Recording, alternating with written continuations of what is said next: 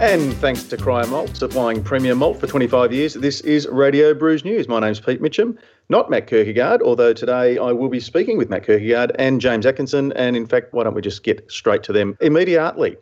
Matt, James, welcome. G'day, Prof. Hey, Prof. How are we? Good. Yeah, no, things are really good up here. Sort of right in the cultural festival season. So, and getting beer out to that. Had the French festival last week, and this week I've got regional flavours, and so things are going very, very well. Regional flavours, Matt, have been lucky enough to get up there for two of them. Who's involved this year in terms of brewers? In brewers, let's see, we've got Bolter is making an appearance. We've also got Fortitude Brewing, Four Hearts, and you put me on the spot. Is it Ballistics, maybe? It is Ballistic, yes. Thank you, Prof. Yeah, so Ballistic as well, and then we've also got one beer from the Charming Squire. So 8 beers from Independence, 1 beer from Charming Squire, and in a tent pop-up bar that's dedicated to craft beer at a major food festival. So I think that's a really, really exciting thing. And this is about, I think, the 5th or 6th year that the concept's been going now. Yeah, I'm halfway to long service leave with this one, so which is good. So they've got the usual celebrity chefs and master chef hosts and various people in and around the craft beer. So craft beer is one component of it. But it's been going for 6 years now, and I've been involved since the inception. So really, really excited, and good to see good beer getting out in not just in beer festivals. Yeah, and a little bit further south from where you are, Matt, in Brisbane, James, Zoo Brew seems to be getting a lot of traction. It's certainly popping up in and around my social media feeds. How's that tracking? Well, I think it's tracking pretty well. I mean, the organisers certainly, by their own admission, left it pretty late to start getting the word out there. So I think that's why you're really seeing a pretty serious promotional effort now, because it's only a couple of weeks off. But yeah, I think it promises to be a pretty unique event, just being where it is, Taronga Centre, overlooking the harbour with, the noises of the zoo below you. Great lineup of brewers. So I think it's got legs. And actually later this week I'm going to another festival down in Tassie, which is Willie Smith's Midwinter Festival. Not sure how much you guys know about that, but it's basically the European tradition of wassailing, which is in the middle of winter, near the winter solstice.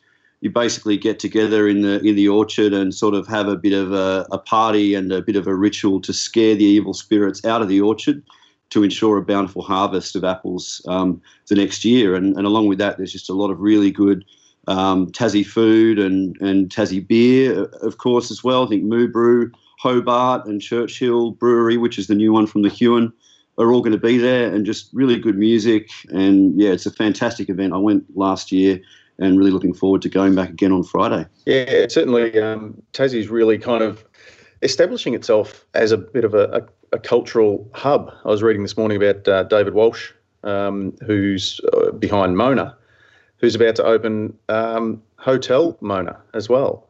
Or Homo for short, yeah. Yeah, which look, if anyone can get away with it, or Tassie can, but if anyone in Tassie can get away with it, David Walsh certainly can. Absolutely sensational festival, and a great opportunity if you haven't heard about it, get into. I'm not sure if you go through Willie Smith's or if you just look up Huon Midwinter Festival. Yeah. I think Huon Valley Midwinter Festival. You'll find it on Google without any trouble. But you better get out there and skates on. Exactly, get your pagan on. Nothing like a good bit of wassailing when it's about -2 degrees in the Huon Valley. Exactly. There's lots of fires around and everything though. So I found that, and some nice drinks and probably some nice apple brandy and whiskey to keep you warm. So I didn't really find the cold too much of a problem last year. That's it. And I think the grand finale is sort of the igniting of the Burning Man. Yeah, actually, yeah, that's Friday night. So yeah, that's I've already seen the pictures on Instagram of the man ready and waiting to be burnt. So yeah, it looks awesome. Gents, we've got a fair bit of news to cover. So in the interest of getting that done quickly, shall we crack on? James, very interesting story that you posted this week. 9-month best before beer dates are ridiculous, says Beer Professor. Speaking of traction, that's gone, as the young kids would say, a little bit viral. Well, I'll actually cede to Matt on this one, because this was actually one that Matt found Charlie Bamforth on a podcast from overseas and wrote that story, and it's really taken off. My apologies, Matt. Oh, mate, no, yeah. Well, I mean, James normally writes all of the good stuff these days, so that's an easy mistake to make. But yeah, no. Given that we've got, and I think we've alluded to it over the last couple of shows, we are doing a podcast from the pub with Charlie in August 5th. So any of our Brisbane listeners can get along to that. Tickets are on the Facebook page, but. Just in getting a feel for Charlie's new book, I knew that he'd been on the Brewing Network podcast recently, so I just was getting around and listening to that while I did my chores on the weekend, or no, late last week, and he, I tell you what, he laid into aging and best before dates, and I was surprised that this hadn't been picked up before now, and so I just wrote a story about it because it was germane to Charlie being here for the Craft Brewers Conference and also for us. But Charlie's new book is looking at freshness. And he had some really, really harsh words to say. And basically, if you store beer at 20 degrees, you're going to get 3 months life out of it. And then for every 10 degrees above that 20 degrees Celsius, you are shortening its lifespan by a third. And, if you put it in your car for a day, you basically have killed it. Now, some of the discussion has missed the nuance of that. Now, we're talking about beer that's fresh and, as the brewer would want it to be tasting, not beer that is no longer drinkable. You are going to just start getting a lot of the off-flavour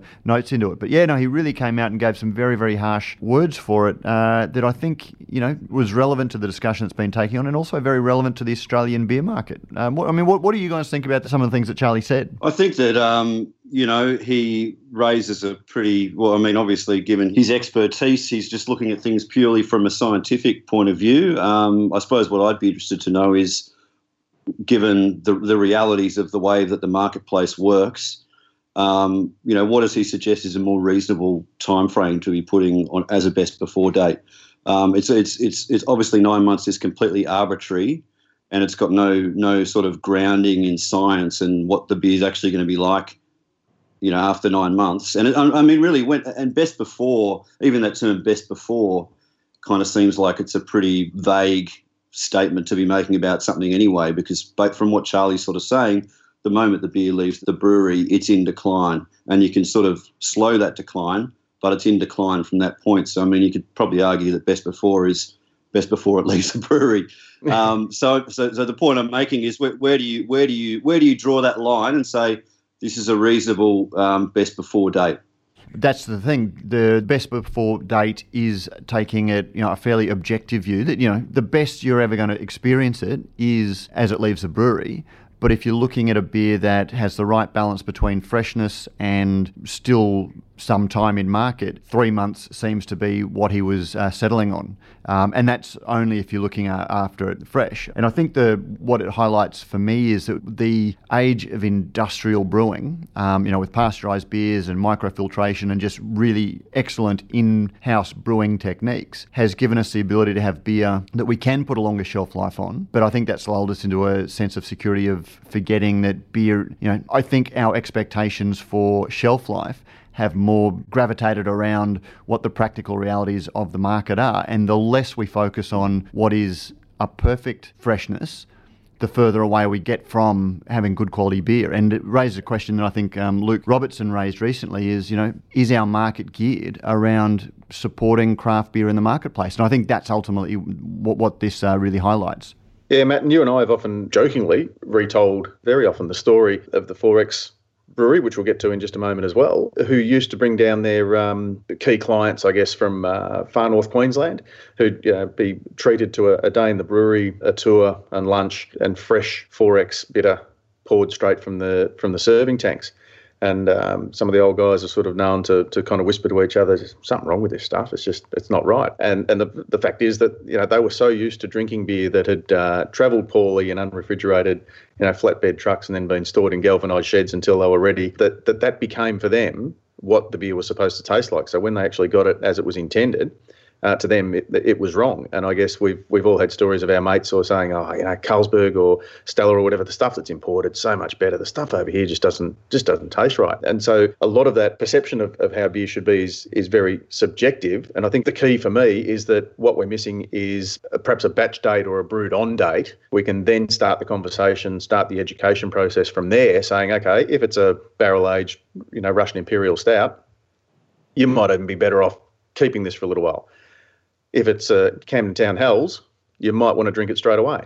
Look, I agree. And the thing that I found most interesting was the fact that there are apparently labels exist, and they exist in the wine world, that they change colour depending on the temperature at which the bottle has been stored.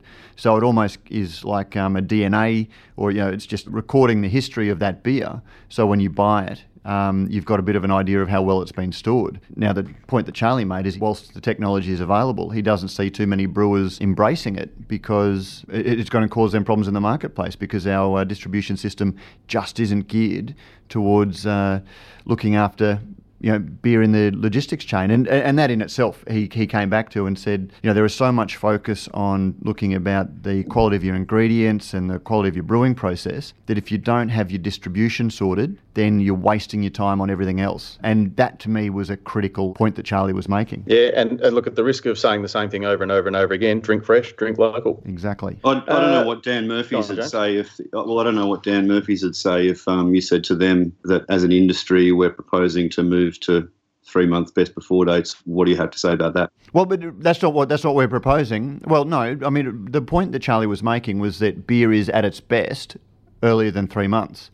What Prof is saying is that I think the most objective standard is you have a brewed on date and then let the consumers decide. Right, yeah. But obviously, Dan Murphy's, I don't know if you caught it, wasn't in the news rundown, but Dan Murphy's has started a program this week with Green Beacon, which was the champion small brewery at the AIBAs, where you can order Green Beacon beer online through Dan Murphy's and it is delivered fresh from the brewery in Queensland. So Dan Murphy's obviously at some level recognises that fresh is best with craft beer, and they are revising their model and they're piloting the system where you can buy beer through them, they deliver it, they pick it up from Green Beacon and deliver it to you. So they're not actually warehousing it. And to me, that shows that, this message about freshness is getting through. And even, big companies that arguably perpetuate some of the problems with shelf life are recognising that they need to change their beer models to get it fresh. So, Dan Murphy should be applauded for that. And I'm trying to find out a little bit more about the story. Cool. Watch this space. Forex closing down, Matt. What's going to happen? Is the Queensland...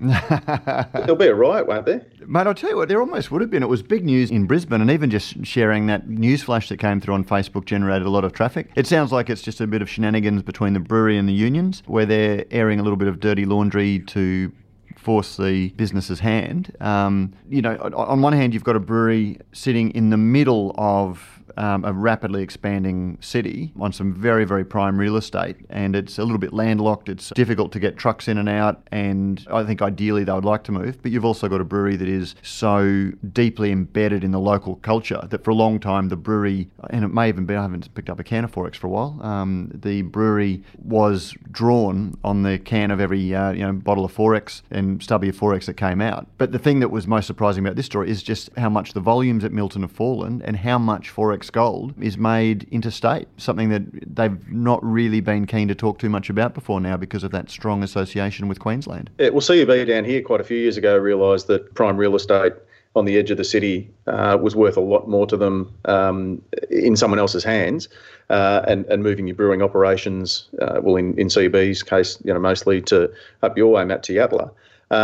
Is the same thing going to happen, but perhaps they keep the iconic neon sign somewhere there as a bit of a beacon, but sell it off as apartment and commercial space? I guess so, but you saw what they did with, was it Swan, James, a couple of years ago, that, Swan's volumes fell so low that they don't even brew, WA's iconic brands in WA anymore. They moved it to Bogues in Tasmania, and then I think it's back in South Australia. So West End, I think, yeah. West End. So, it just shows that once volumes get to a certain point, as much as these guys love talking about their history and their, their heritage, it doesn't matter too much when dollars are concerned. And that's just a legitimate business decision. Yeah, I suppose with Forex, the big driver of its decline over the last few years has been Great Northern, which seems to have absolutely decimated the brand. And one of the things that emerged when I went digging around to find previous records of the disputes that had occurred at the Forex brewery was that stat that was apparently in a Lion document, which said that in 2014, 2015, they were 13 million litres down on the previous year at the Milton brewery. So That's a pretty amazing decline, and their projections were that that was going to only continue and possibly even at a greater rate. So that just sort of shows you the sort of volume that they're shedding from that brewery. And Matt, as iconic a brand and everything that it is the physical bricks and mortar presence of the brewery important? Like, do people go and visit there? Do they go and buy their beer from there? Do they go and do brewery tours there? No, they don't really, and they do have a alehouse tour. And apparently, one of the funny things is that the Forex brewery gets caught up in its own contract disputes because you've got the alehouse, which is fishing line casting difference from Suncorp Stadium or Lang Park. But when Lion had the porridge rights at Suncorp Stadium, apparently there was a problem with them promoting their own alehouse because that was seen as taking volumes away from sales. If they got a good crowd before the game, that had a material detriment to Suncorp Stadium. And so they were caught up in their own tap contract disputes where they were in competition with themselves. And so they've always had a hard time promoting their alehouse. But yet having a consumer-facing brewery, as a term that we love talking about, Prof, is very, very important to people interacting with the brand. So they have found it a little bit hard, but it is on a main artery into the city. You'd pretty much, if you're coming in from the western suburbs, you drive past it. Those big 4Xs, dominate the skyline. So it is very, very prominent there anyway, Prof. So people know it. And if it wasn't there, I think that would pretty much indicate, the death of regionalised, mainstream beer.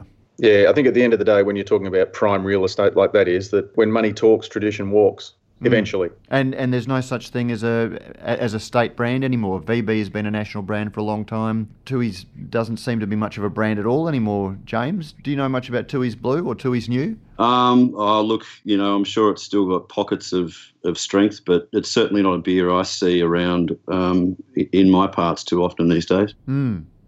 Yeah.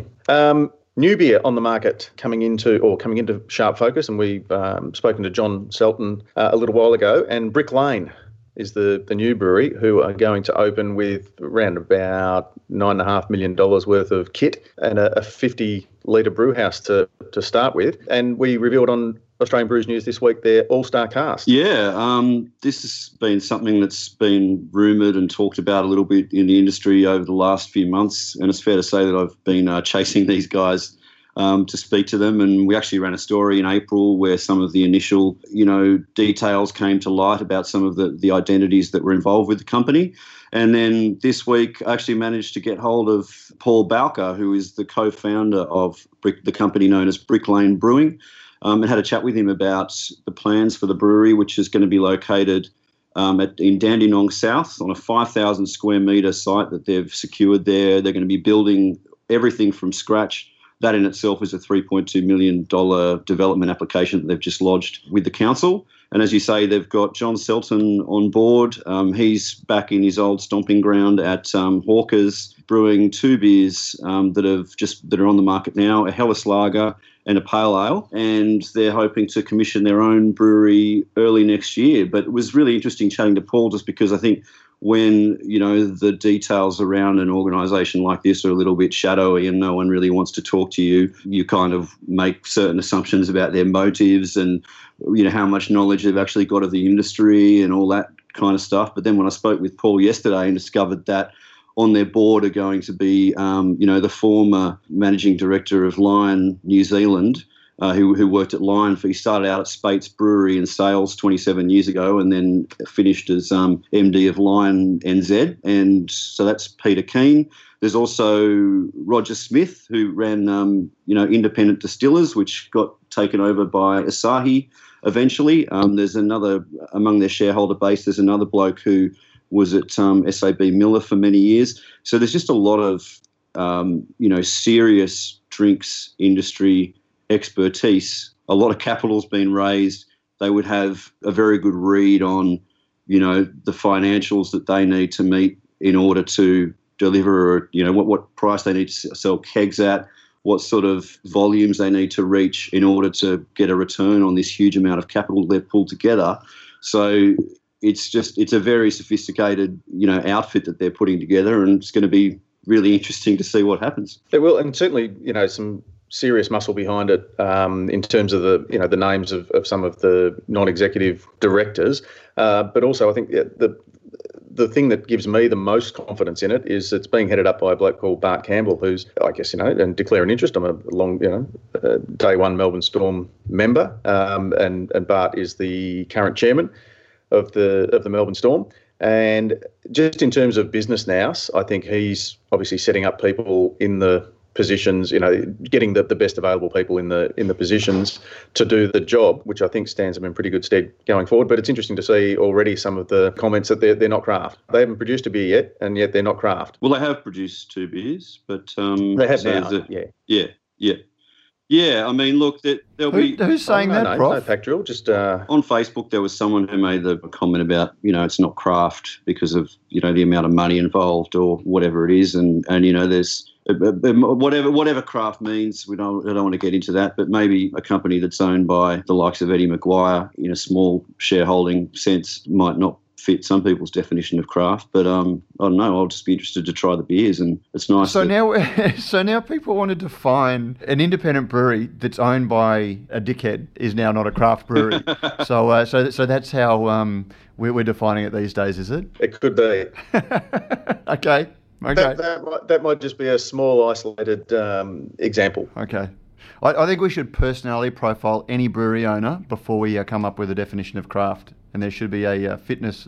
That's it. We've often defined it by their marketing/advertising strategy, which leads us nicely into a chat about your favourite brewery, who, whilst they may have lost the rights to use the name of the king, are hoping to become of themselves kings of the craft beer industry. And I speak, of course, of our friends Brewdog. Yeah. Look, this was one that came out at the end of June. The story is Brewdog will dramatically expand its international business by pumping funds into markets such as France, Australia and Asia, as the Brewers founders aim to be the largest craft brewer in the world. And again, this has nothing to do with definitions of craft, but I just think it highlights when people get really caught up in the minutiae of craft, that you can figure out a little bit of some of the broader trends that influence a market. And, I came back from London and had a little bit of a chat about the loss of diversity and the homogeneity that's creeping in. And you can come to Australia and have really beautiful American-style pale ales and India pale ales and saisons that have no sense of regionality. You can get the same thing in America, you can get the same thing in London,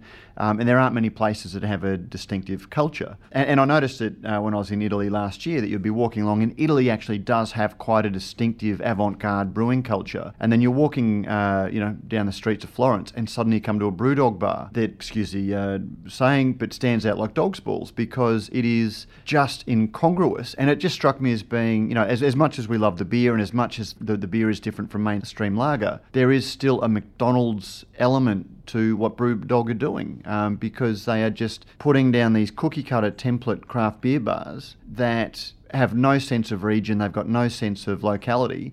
They are just doing to craft beer exactly what McDonald's did to hamburgers, or Guzman and Gomez are doing to Mexican. It's just a safe, easy thing that is, I want to do a hard rock style logo for Brewdog because that's effectively what they're doing. So you're going Brewdog London, Brewdog Florence, Brewdog Sydney, and good luck to them and it's business, but we need to realise that that's where consolidation of industry start. On Brewdog in Australia, are you also aware that they've appointed their top dog in this market? I'm not. Who's that?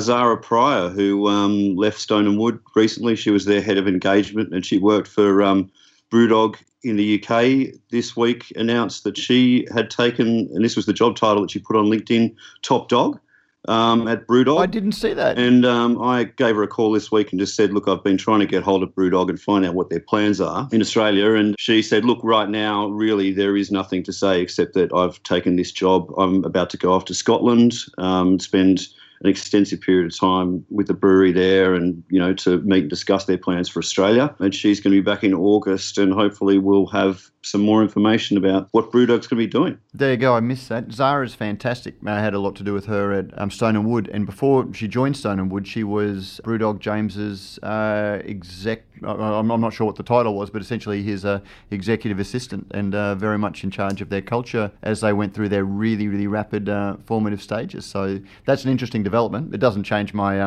view about anything that has those sorts of global plans. But it's really exciting news for Zara. definitely. Yeah, and it will be interesting to see where that one goes. The only thing I would say, Matt, is that I imagine Brewdog bars as a bit of a beacon for local beer. So if I'm walking into Florence, I don't know where to go to get good local beer. If I saw a Brewdog bar, I'd be fairly confident that I could go in there and get, as well as the Brewdog beers, that I would be able to get something local on one of their guest taps. Am I reading that incorrectly? Because I just think the analogy with McDonald's is wrong, because McDonald's is a beacon for sameness wherever you go.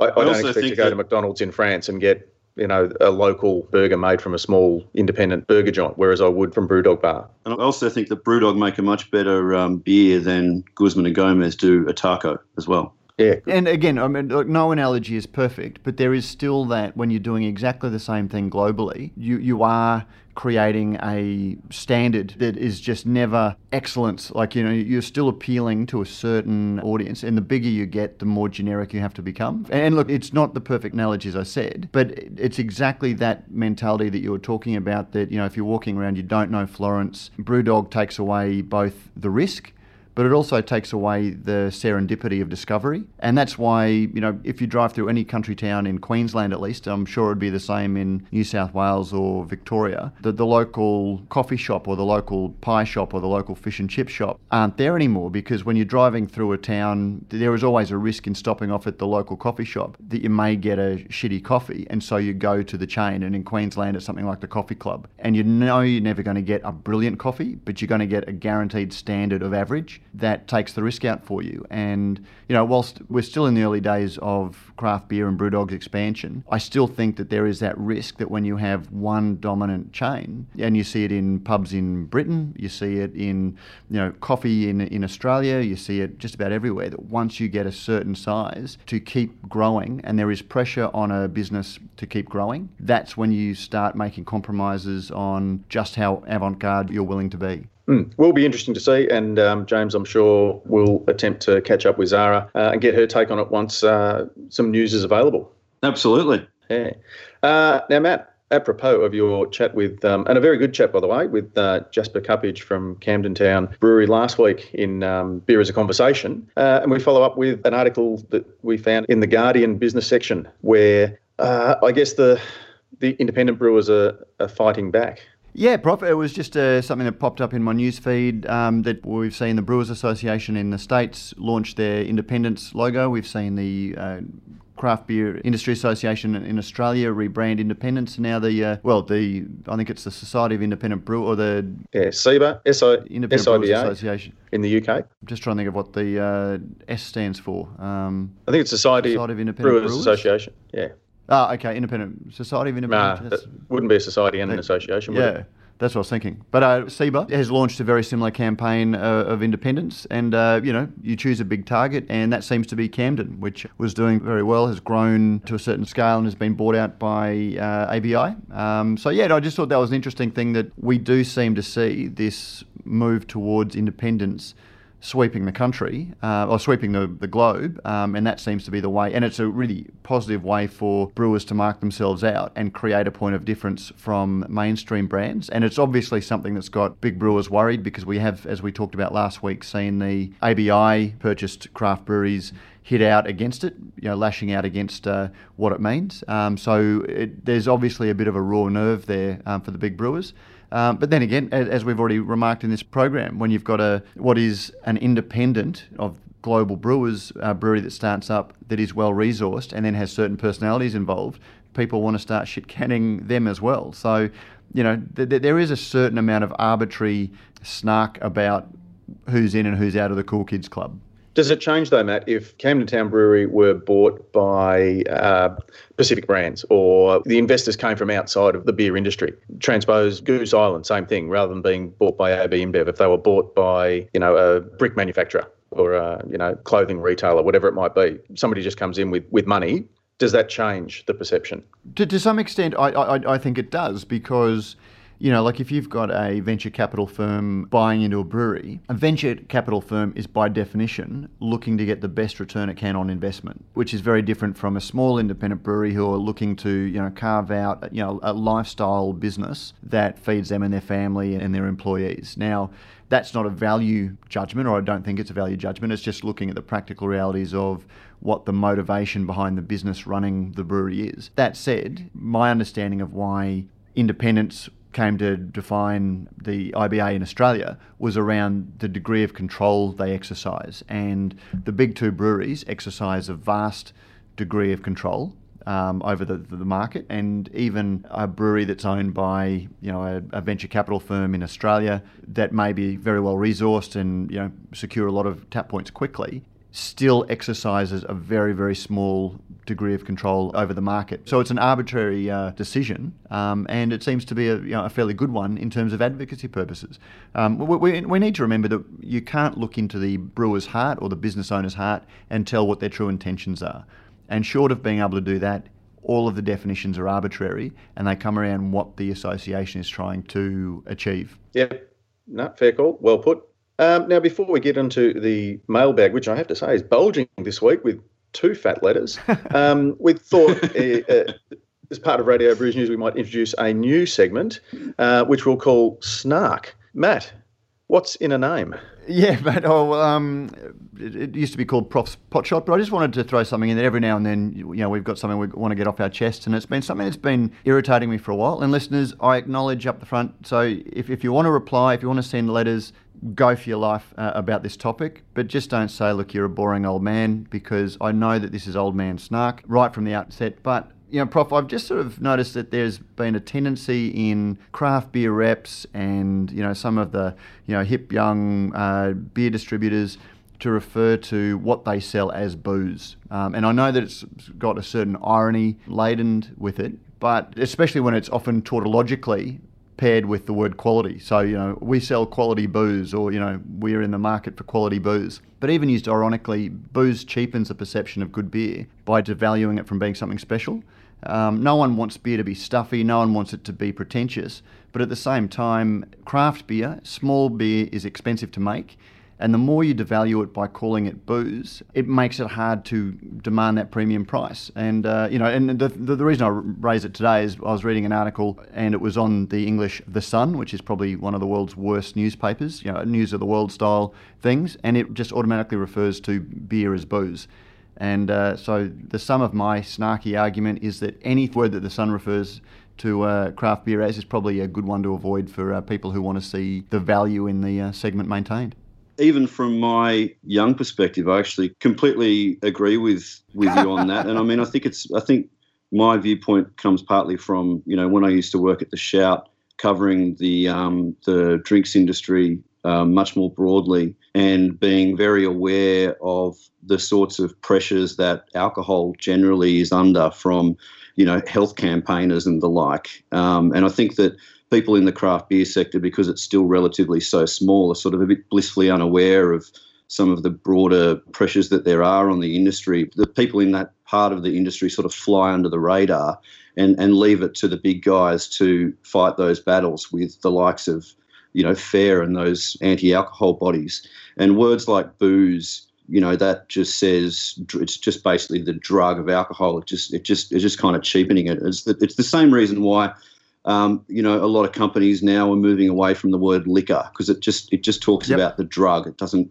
drinks is kind of the word that people are moving towards now. And actually, your comments reminded me of a column that I read by Max Allen, where he had this to say. He said, "I was passing a country pub in New South Wales the other day when a big sign above the drive-through bottle shop stopped me dead in my tracks. 'Quick, cheap grog,' it shouted in huge block capitals." And there you go, a perfect distillation of so much that's wrong with Australia's alcohol culture, production and consumption. He says, grog, such an insidious word, an ochre catch-all for alcohol, ignorant to the rich cultural associations behind each type of drink. And he goes on, but I mean, I think grog is another word that we don't really use anymore. Booze is just a word that I just don't really think has any place to be describing, what we want to talk about, the positive attributes of craft beer. And I just think that the people that are using it are a bit ignorant about some of these very real regulatory pressures that ultimately will impact everyone in the alcohol industry. Mate, very well put. Could I get you to put that in the show notes? Because I'd love to post that Max Allen article, because it's really good, and I'd like to take craft beer out of the Bintang t-shirt. No worries. Totally. We're totally agreed on that. We've found a united position in spite of everything. In spite of everything that separates us. That's it. And look, in the same way that I think the three of us get annoyed with the big end of brewing, and particularly their marketing departments referring to beer as the liquid, I think, the young whippersnappers referring to it as booze is just as bad. So nicely put, Matt. Nice snark, and hopefully that's something we can continue in future editions of Radio Brews News. Now, onto our mailbag.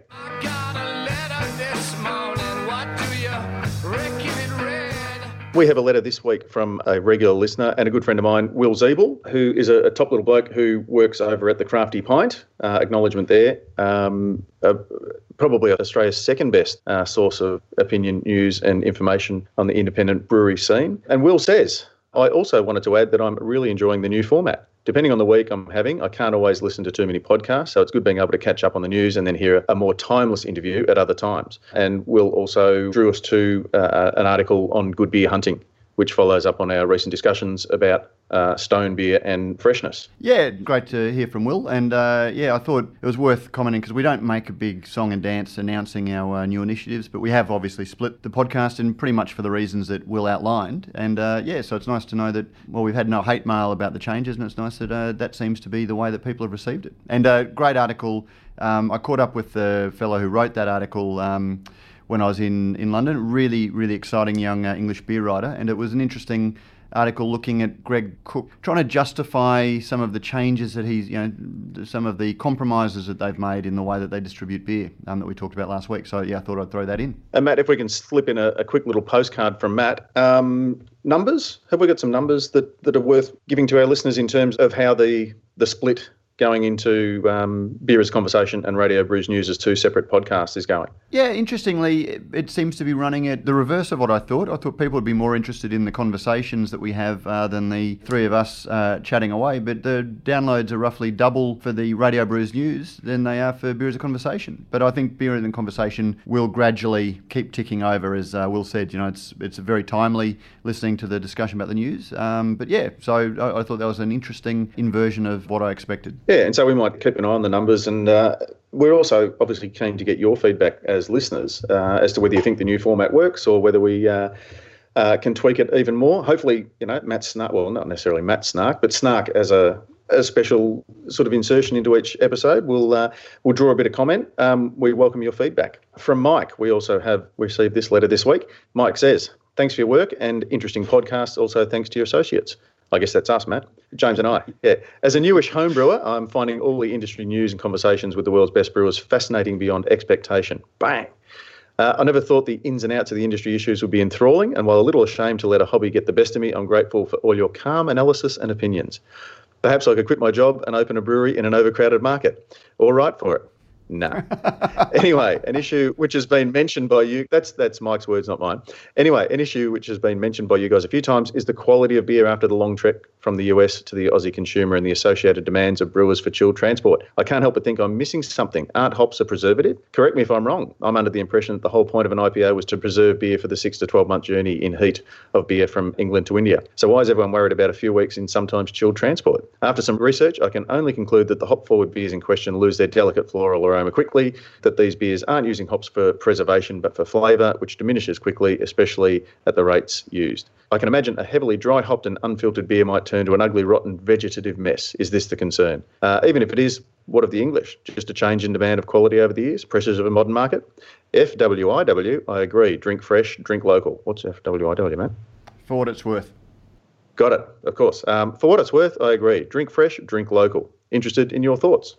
No iTunes reviews this week, by the way, guys. So feel free to slot those in, help people find us if you think it's something that they might be interested in. Matt, your thoughts? Look, I think he's nailed it on the head. If you go back 1,000 years, before we had refrigeration and beer was a source of making water drinkable, as well as a source of the lovely feelings that come with the mild consumption of alcohol, hops were found to give you a longer life to your beer by keeping the microbes at bay and keeping the water drinkable. Whilst the much touted IPA story is a little bit distorted, the hops did preserve it, but there is a difference between keeping the drinkability of the liquid and having the flavour forward components and the fresh flavour components that hops bring at their best. So hops are a preservative. They will keep the liquid drinkable for much longer, but the hops also, the really pleasant attributes that hops bring that we drink beer for now, that we have clear running water delivered in our taps to our homes, that drops out. So he's right on both counts, and his summation was perfect for what it's worth. And I doubt that the hops that they were using. I doubt the hops that they were using back in the day in the pale ales that were being exported that gave IPA its name ever had the same sort of aromatic qualities that people are actually deliberately seeking these days and crafting beers based on those particular qualities that they then want to preserve. So really, the IPA today has nothing to do with the IPA that gave it its name. So yeah. No, that's it. It shares the same three letters, and that's about it in terms of its modern iteration. Spot on. Yeah. Well, guys, I think that's probably about enough for this episode of Radio Brews News. Please keep your letters and cards coming in. Matt, have you got the address there? I do, producer@brewsnews.com.au. They'll get through to Freya and she'll share them with the rest of us and we can discuss on next week's episode. Excellent. Now, once we finish here, we expect that you'll then pop over to Beer as a Conversation. And this week, James, we've got an interview that you recorded during your time over at the World Beer Cup. Yeah, this is one we've had in the can for a little while now. Neil Whitty is the US Brewers Association's quality ambassador. So he replaced Dick Cantwell, who was out here at the conference last year, I think it was, for the Craft Brewers Conference in Australia. So Neil has replaced Dick, and he's got a really interesting background and a really interesting CV. He is the founder of a consultancy called Craft Quality Solutions, which provides field quality analysis services to brewers, distributors and retailers. So basically, Neil will do things like basically go around to all of a brewery's main accounts and taste the beer in all those accounts and then give them feedback on how their beer is actually tasting out in the market. And he believes that field quality, as he calls it, is an issue is an area of beer quality that brewers are not giving anywhere near enough attention to. So we discussed that. Neil's also a Master Cicerone. He's one of only 13 people that have made it up to that top tier of the Cicerone certification program. So he talks about what went into that and, how many times he had to sit the exam in order to pass. So yeah, look, he's just a really interesting guy. It's a really interesting chat. So I hope people enjoy it. Thanks for that, James. And you can catch up with James's interview with Neil on Beer as a Conversation or wherever you get your good podcasts from. Gents, it's been a hoot. Thank you very much for joining us again. Thank you, Prof. We must do this again sometime. How about next week? Look, let's lock it in right now, shall we? Guys, thanks very much for joining us. And to you listeners, thank you very much for putting up with us. And we'll see you all again next week.